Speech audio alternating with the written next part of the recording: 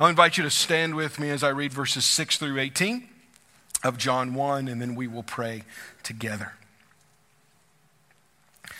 There was a man sent from God whose name was John. He came as a witness to bear witness about the light, that all might believe through him. He was not the light, but came to bear witness about the light. The true light, which enlightens everyone, was coming into the world. He was in the world, and the world was made through him, yet the world did not know him. He came to his own, and his own people did not receive him. But to all who did receive him, who believed in his name, he gave the right to become children of God, who were born not of blood, nor of the will of the flesh, nor of the will of man, but of God. And the Word became flesh and dwelt among us, and we have seen his glory, glory as of the only Son from the Father, full of grace and truth. John bore witness about him and cried out, "This was he of whom I said, 'He who comes after me ranks before me, because he was before me.' And from his fullness we have all received grace upon grace. For the law was given through Moses, grace and truth came through Jesus Christ. No one has ever seen God, the only God who is at the Father's side. He has made him known." Let us pray together. Father, we begin this morning by lifting up our sister church, those people who make up Pinecrest Baptist Church in Portsmouth.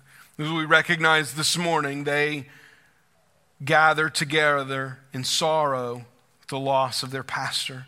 We pray for not only them, but for the Hester family during this time.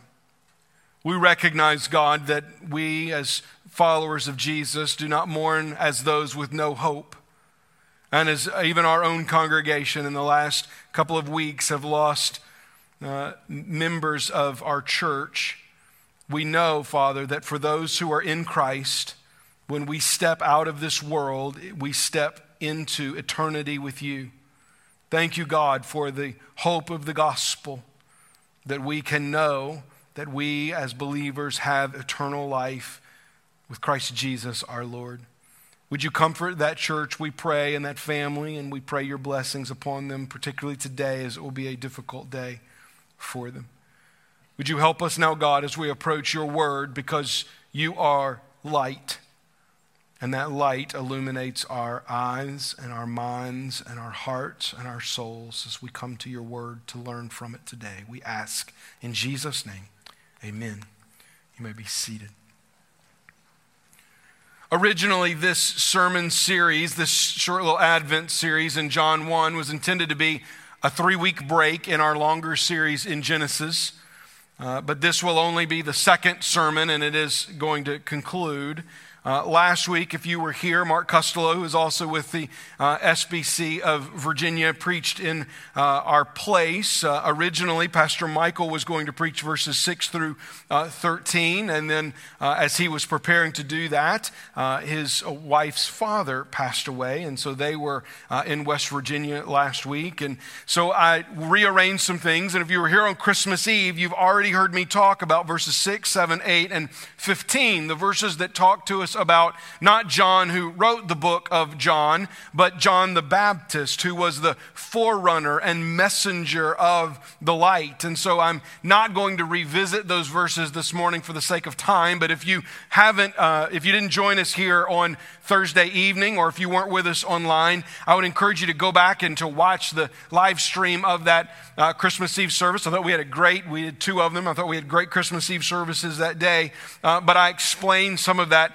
text during that time, and if you really want the full picture of what is happening here in this prologue of John, I'd encourage you to listen to that. But for the sake of time this morning, we're going to pick up in verse 9. As we, in the first sermon here, in those first few verses of John, we looked at the nature of Jesus, that he is fully God and fully man, that he was with God in the beginning, but not only was he with God, he was God, and that all things that were made through him, and without him nothing was made, and that all life was created in him, is sustained in him, and that his light is the only light that shines in the darkness. Well, today we'll see that that light has come to earth and that some rejected the light and some received the light. And we'll see the benefits and the rewards of those who receive the light and the grace and truth that we find through the Son of God, Christ Jesus, who is the light of the world. This section here of John 1 begins with those who reject the light. Look with me in verses 9 and 10. The true light, which gives light to everyone, was coming into the world. He was in the world, and the world was made through him, yet the world did not know him. John begins this section with a very clear statement that Jesus is the true light. He had already introduced him as the light that shines in the darkness in verse 5, and the kind of light that the darkness could not comprehend or overcome. The darkness could not conquer the light because he is the one true light. John eliminates the idea that there are multiple sources of spiritual light, and what we need to do is just find our own source for spiritual light. He's very clear in saying that Jesus is the, not a true light, but the true light, singular, the only one that exists, the only light that conquers spiritual darkness, the only light, as we will see at the end, that reveals God to us is Jesus. And this light gives light to everyone. Now, when we read that the true light gives light to everyone, we should not assume some type of universal or universalist theological position here, in that because Jesus came as the light, now everyone who walks on the earth or ever has will be in the light because Jesus has come. That's not what John is saying.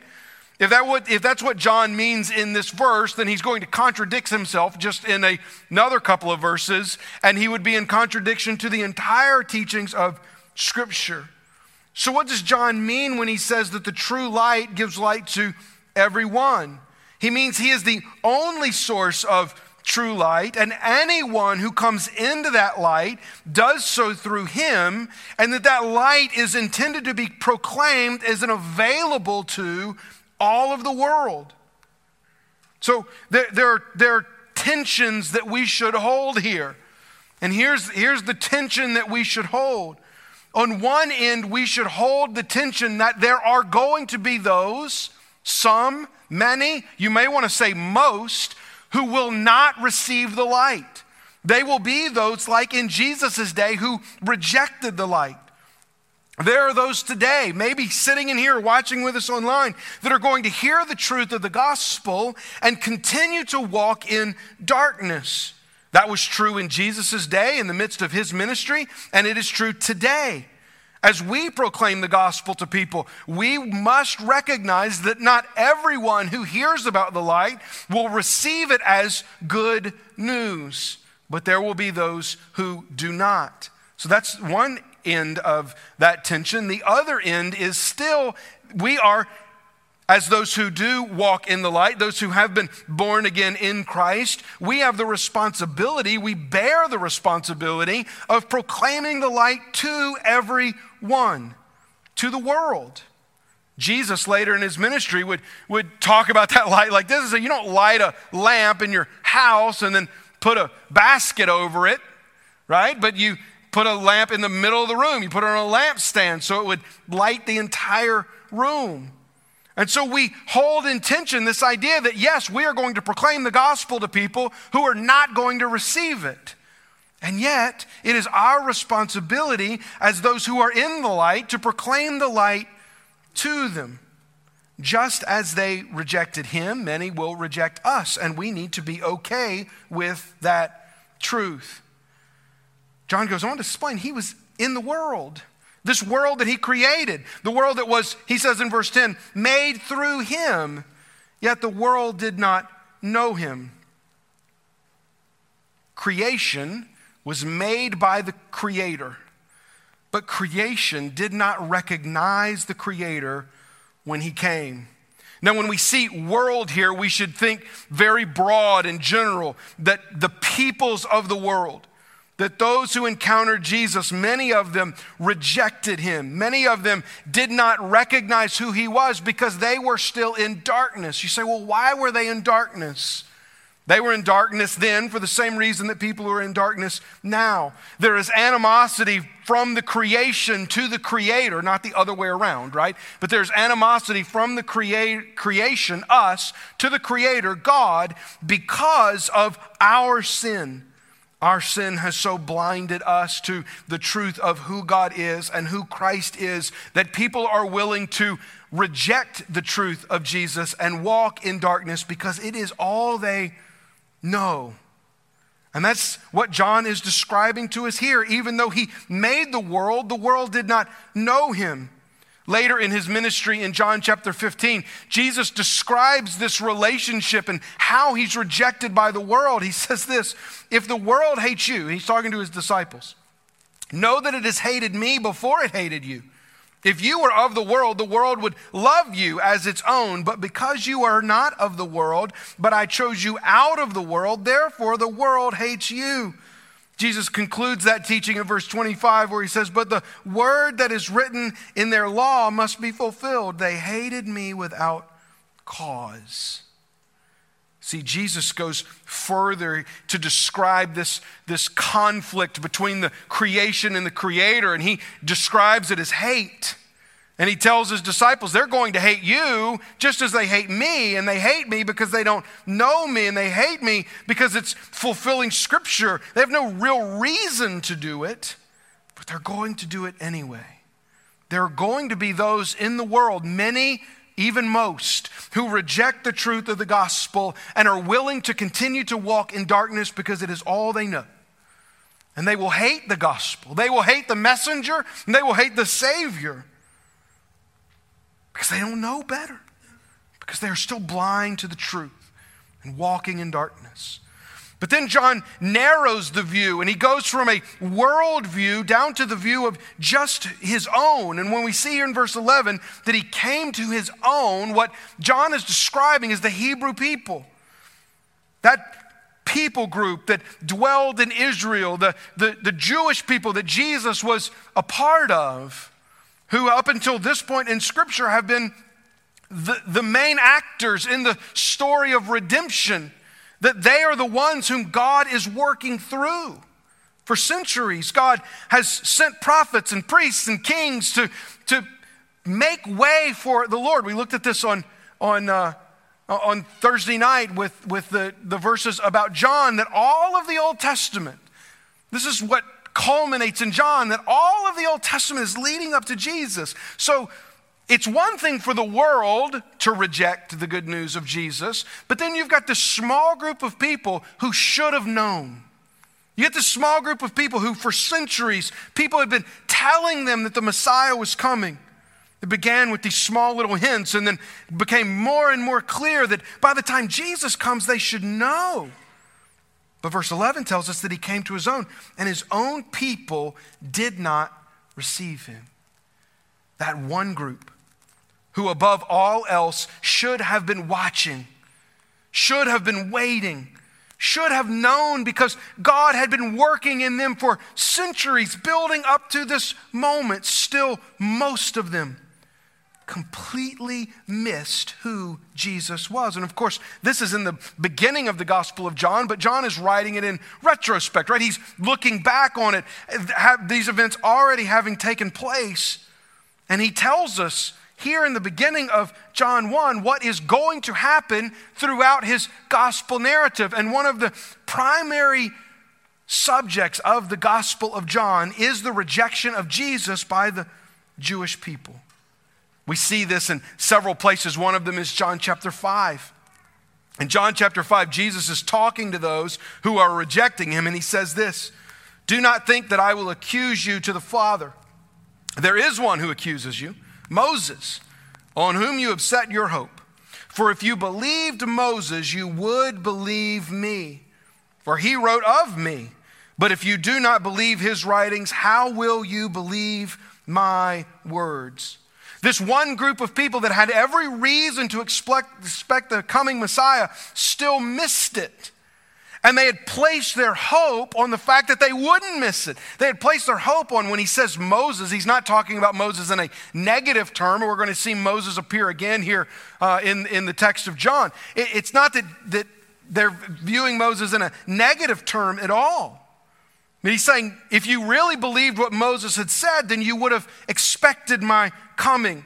If you really believed what Moses had said, you would know who I am, Jesus says there in John 5:46, because Moses wrote about me, but you don't even really believe Moses because you don't believe me. So the world rejected Jesus, and even his own, those who should have known more than anyone else, most still rejected him. But there would be some who would receive him. Man, if we were to stop here at verse 11, it would seem like we would be on this very negative footing, right? That the world rejected him, the Jews rejected him. It seems like there's no one who saw Jesus for who he truly was. But John doesn't leave us there. He tells us that there are some who did receive the light. In verse 12, he writes, but to all who did receive him, who believed in his name, he gave the right to become children of God. Now, there's a lot here contained in just this one verse. First is this idea of receiving him. And that begs this question: how does one receive him? Do we receive Jesus by acknowledging the historical person of Jesus?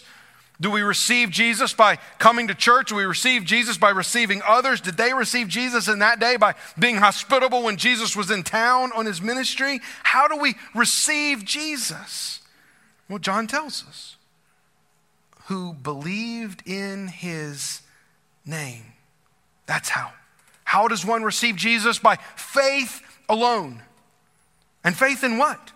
Faith in what he says, what John writes, who believed in his name. This is faith in the person of Jesus. That's what name meant back then. Name didn't just mean some name that you would write on a name tag. Hello, my name is Jesus. It's not some magical word that we invoke when we're in trouble or when we're sick or when things need to be going wrong. It's not even some magical prayer that we can come down to the front of the church and say some words that somebody tells us to say, and all of a sudden everything in life is better. To believe in the name of Jesus is to have faith in the person and work of Jesus Christ. It is to believe what John has already said to be true. That in the beginning was the Word, and the Word was with God, and the Word was God. He was with God in the beginning, that all things were created through him, and without him nothing was made that was made. You see, we can't believe in the name of Jesus if we don't understand the nature of Jesus. And he wasn't just a good teacher. He wasn't just a guy trying to overthrow the political and religious establishment. He wasn't just a guy that loved the poor and hung out with sinners and healed the sick. He is God. And to miss that he is God made flesh is to miss Jesus entirely. That is what we have faith in. We have faith in that Jesus is who the Bible says he is, and that he did what the Bible says that he did, dying in our place so that we might have life. Anything else is not faith. Anything else is just some kind of head knowledge or some kind of spoken acknowledgement of some historic figure. What's being described here is much deeper than that. It's what we would call saving faith. It's not just recognizing that there was this man who lived named Jesus, but that man was God and is still today God and died so that I might live. And then what happens? To those who received him by believing in his name through faith alone, something incredible takes place. He gave them the right, John writes in verse 12, gave them the right to become children of God. One of our young college students came to me after the first service and said, you said something there, I just want to clarify what you're saying, because I get this all the time from people. You're saying that we're not all children of God, right? That if someone then has the right to become a child of God, then it is incorrect to say that we're all children of God. He said, because in the college that I go to, people always want to say, oh yeah, we're all God's children. It's not just in colleges. Every politician I think that's ever lived in America uses those, oh, we're all God's children. Listen to what the Bible says. No, we're not. Only those who have come to him in faith in Jesus Christ are children of God. Only those who have believed in his name has God given the right to become children of God. It is only those alone. John writes about this same idea in his letters to the churches in 1 John, which is one of his letters to the churches, chapter 3, verse 1. He says, see what kind of love the Father has given to us, that we should be called children of God. And so we are. The reason why the world does not know us is that it did not know him. John makes just as clear of a definitive statement there in 1 John as he does in the Gospel of John. There are some who have been given the right to be called children of God, who are children of God, and it is those whom have come to him in faith. But notice, this is not something we do on our own, and John will explain that further in the prologue. But it's important to note here that those who believe are children of God because God has made them to be so. In John 1:12, he gave the right. In 1 John 3:1, he called them children of God. The act of making us children of God is not an act that we perform. We don't adopt ourselves into God's family. It is God who acts. It is God who gave. It is God who calls. It is God who adopts us, who come to him in faith in Jesus into his family. Those who receive the light do so because the free gift of God, so that no man can boast, comes into their lives. None of this is earned by us. None of this is positional, something that we deserve. All of it is grace of God, from the love of the Father to those whom he draws to himself so that they might be called children of God. Those who are in the light. This miraculous thing happens. We go from being enemies of God to being part of the family of God. Then he describes this further in verse 13, making sure we don't miss it. Who were born, right? All people were born, right? But who were born not of blood, nor of the will of the flesh, nor of the will of man, but of God. John provides 3 stipulations here for us that we must understand. That for us to be born into the family of God, it is not by, he uses 3 negatives and then 1 positive. And each of those negatives are something that people will often claim as being their right to be called a child of God, but that John refutes. The first is birthright. And that would have been one of the primary means by which people in John's day and in John's culture would have claimed to be right with God. Because John, a Jew, writing in a Jewish context, and this is what they claimed, that because they were born a Hebrew, born into the people of God, that they were then a part of the people of God. And this is still true today. There are still many that believe that because they were born into a certain family, because they were born into a certain culture or a certain nation, that somehow that automatically makes them right with God.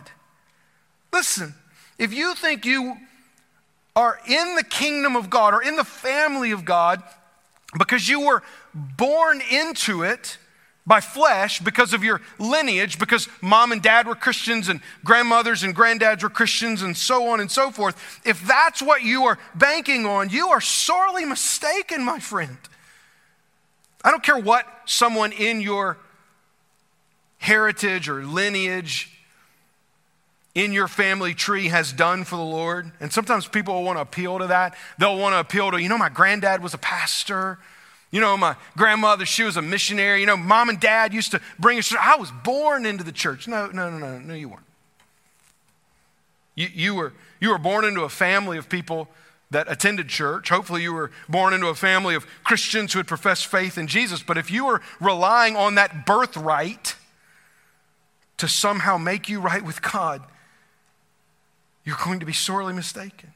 And that's what he says. It's not by blood. I mean, it's not by birthright, nor by the will of the flesh, meaning this is the second negative he uses. It's not by works. You can't earn your way into it. There's no amount of church services you can go to or money you could give or good deeds you could do to offset all of the bad you've ever done. You may not think of yourself, and most people don't. If you were to just ask people, do you think of yourself as generally good or generally bad? Most people think of themselves as generally good.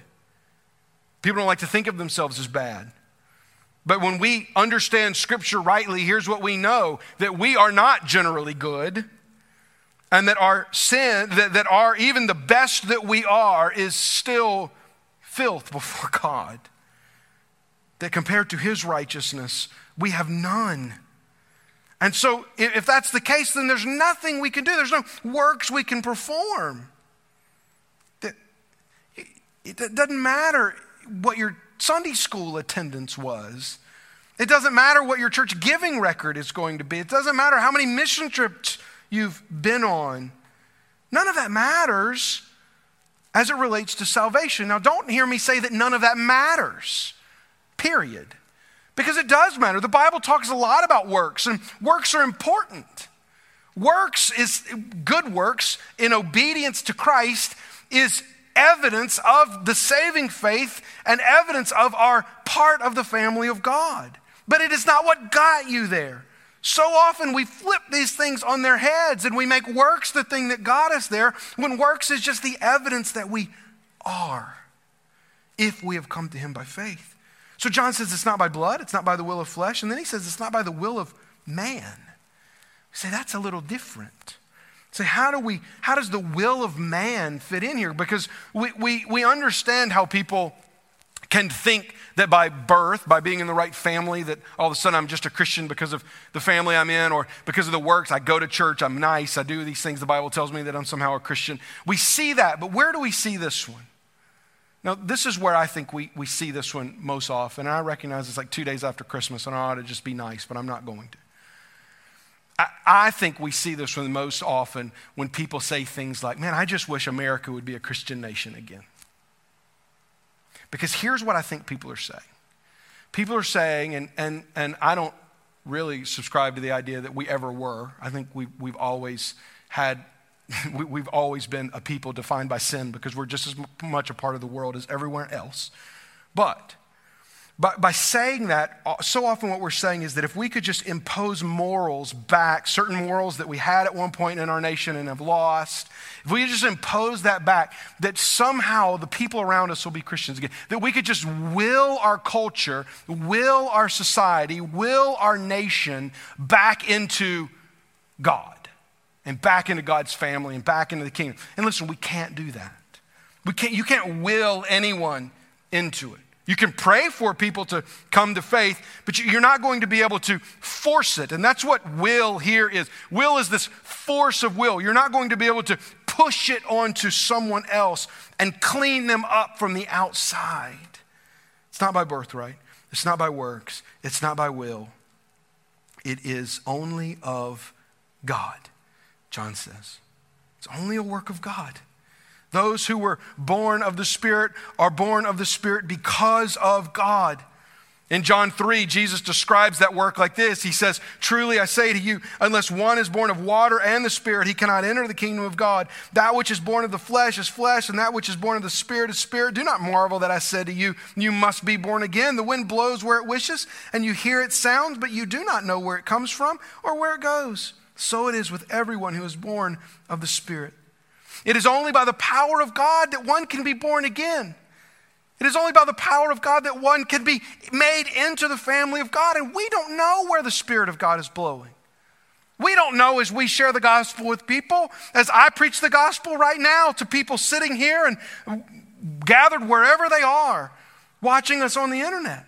I have no idea if the Spirit of God is going to blow on someone's heart right now and take them from darkness into light or not. I don't know. And Jesus tells us we won't know. It'll be like the wind. We don't know where it comes from. We don't know where it's going. But we know that he is the one that does the work, and he alone does the work. It is not for any of us to try to earn our way in or to claim some kind of right or privilege. We are all outside. But God, to those who come to him in faith, makes them a part of the family of God by his power alone. As we move into verse 14, which really deserves a sermon all on its own, maybe a sermon series all on its own. But I did not have time to do this. So we're going to approach it very quickly. What we're going to see is the Word becoming flesh and the glory and grace of this light. Because some are going to reject, some are going to receive, and here is what they're rejecting and receiving: the glory and grace of the one who has come from heaven. And the Word became flesh and dwelt among us. And we have seen his glory. Glory is the only Son from the Father, full of grace and truth. Note this, church. The incarnation, that's the big Bible word for what's being described here. The incarnation of the Son of God is the greatest miracle of all time. It is greater even than the creation of the entire universe. For fully God to become fully man is the greatest act of God that will ever happen for all eternity. You see, every other world religion is one's effort, one man, one woman, one boy, one girl's effort to get to God. But Christianity stands alone. It stands apart. Christianity flips that on its head and says, while everyone else in the world is trying their best to get to God, God knew that that was not possible. So God became a man. Jesus Christ, the Word of God, the light of the world, who was with God and was God, came and, what John says here, dwelt among us. On Thursday in our Christmas Eve service, we did this really quick pass through the Old Testament, and I talked about the people of God during the Exodus, that they weren't in the promised land yet, so God instructed for them to build a tabernacle. And they would pack it up and move it every time they would move, but then they would rebuild it in their midst, and that was the presence of God with their people. And that's exactly what Jesus is. Jesus came and dwelt among us. It literally tabernacled right there in the midst of the people. That every other world religion says, do your best to get to God. And Christianity says, you can't. So God did his best to come to you. And we see the glory of God in one place, Jesus, as the only Son of God, full of grace and truth, puts on skin, fully God, with all that comes with that, and fully man, with all that comes with that, merged together in the person of Jesus Christ, so that we might see God. Verses 16 and 17 read, for from his fullness we have all received grace upon grace. For the law was given through Moses, grace and truth came through Jesus Christ.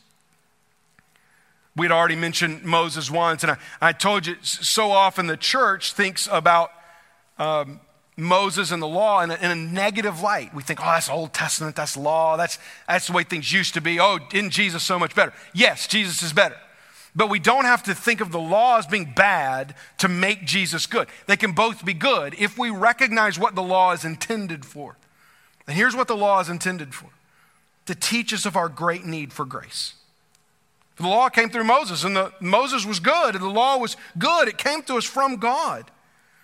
And then Jesus kept the law in our place. That's grace upon grace. The law teaches us of our need for grace. Jesus keeps the law for us, grace upon grace, so that we might be saved. In John 6, Jesus deals with this further. As people are asking him to give them, so there's people that are rejecting him that aren't going to believe regardless. They keep asking for more and more signs. And they say, what sign do you do that we may see and believe? What work do you perform? Our fathers ate the manna in the wilderness. As it is written, he gave them bread from heaven to eat. And Jesus then said to him, truly, truly, I say to you, it was not Moses who gave you the bread from heaven, but my Father gives you the true bread from heaven. For the bread of God is he who comes down from heaven and gives life to the world. This is what the law was. The law was bread, just like manna that they ate from heaven. And they would eat it just like we do, and we eat, and then we're what? Hungry again, right? And that's what the law is. The law, you consume the law, and you sin, and you have to make sacrifice, and you make right, and then you sin and make sacrifice and make right. Right? It was just like bread. You were always hungry again. But Jesus brought bread from heaven, true bread from heaven. This is grace upon grace, that now it's done. Now it's finished. Now the work is complete. That we're not hungry again, because grace sustains from the moment of salvation for all eternity. We're not having to constantly go back and eat again at the table of the law, because grace, the bread from heaven, has fed us completely. So what? It is only through the light of Jesus Christ that we can see God. Let me ask you a question before I explain this to illustrate it. Have you ever looked for something in a dark room and not wanted to turn the lights on, so you just kind of stumble around? I used this illustration in the first service, and the people that are like me all came to me in the lobby and had to show me theirs. I come up here with like my Bible and my notes and one other thing, my chapstick. And those of you that are like me, you know exactly what I'm doing. This is like my security blanket. I don't go anywhere without this. I mean, anywhere. I've got one in my office just in case I were to leave this or lose it on my way here. Okay, I can't really function without it. And I put it right on my nightstand at night, and we'll reach for it in the middle of the night, and I'll knock it off the table. And you hear that clunk and that roll, you know? Like, I have no idea where that thing is, but I'm not going to be able to sleep until I find it. I mean, I'm going to have to find this. But I'm in the room with my wife, and she's asleep, and so I don't want to wake her up. So what do? I stumble around in the darkness, trying to find this little rolling tube that's on the floor. When the simplest solution would be what? Just turn the light on. Because if I turn the light on, I would find it in a matter of seconds, right? But I don't want to turn the light on for good reason, but this is an illustration, right? I don't want to turn the light on, so I don't. I just stumble in the darkness. We've all stumbled around in the darkness looking for something like that before. When the easiest thing to do would just be turn the light on. Stop stumbling around. Stop feeling around for your way. Stop trying to figure it out and turn the light on. This is what so many people are doing in our world today. They're still trying to make their way. Stumbling and stammering in the darkness, not recognizing that Jesus is the light of the world, and it is only through him, the true light, that we can see God. I saved the last verse of the prologue of John for our application. John 1:18 says, no one has ever seen God, the only God who is at the Father's side. He has made him known. Now, we've just mentioned Moses, and so John knows what he's doing here, right? And they would say, well, wait, Moses saw God. Moses was able, in the story of Exodus, to see the back of God. He was not ever to see the fullness of God. And that's what John says. No one's ever seen the fullness of God. And this is worded a little funky in English. And so here's what's happening. This first part's talking about the Father. No one has ever seen God. That's the Father. And then it says, the only God. And you left to wonder, was that talking about the Father, or is that talking about something else? The only God literally means the unique one. This is talking about Jesus. He's returned now to his subject, the Word, the light. That Jesus, who John has already established is God, he is who is described here in this second phrase. So no one has ever seen God, but, and that word may help there, but the only God, Jesus, who is at the Father's side, so he clarifies, making sure we understand who he's talking about, he made him known. Jesus is the only God, the unique one who has made the Father known to us. It is only through Jesus Christ that we can see God. There is no birthright, there is no work, there is no will of man, there is no mountain that you can climb to get to God. But God came to us in Jesus Christ, and he is now the light of the world. And if you will believe, he will make you a child of God, because you will then be a part of his family. Through Christ alone, we have that. So your invitation today is this: stop stumbling in the darkness. Stop stumbling around in the darkness and trying to do it on your own. You can't do it on your own, but Jesus has come to give you light, because he, my friend, is the light of the world. For those that are in the light, don't hide the light. Don't reserve the light just for people that you like. Don't reserve the light just for people that you think may receive the light. Proclaim the light.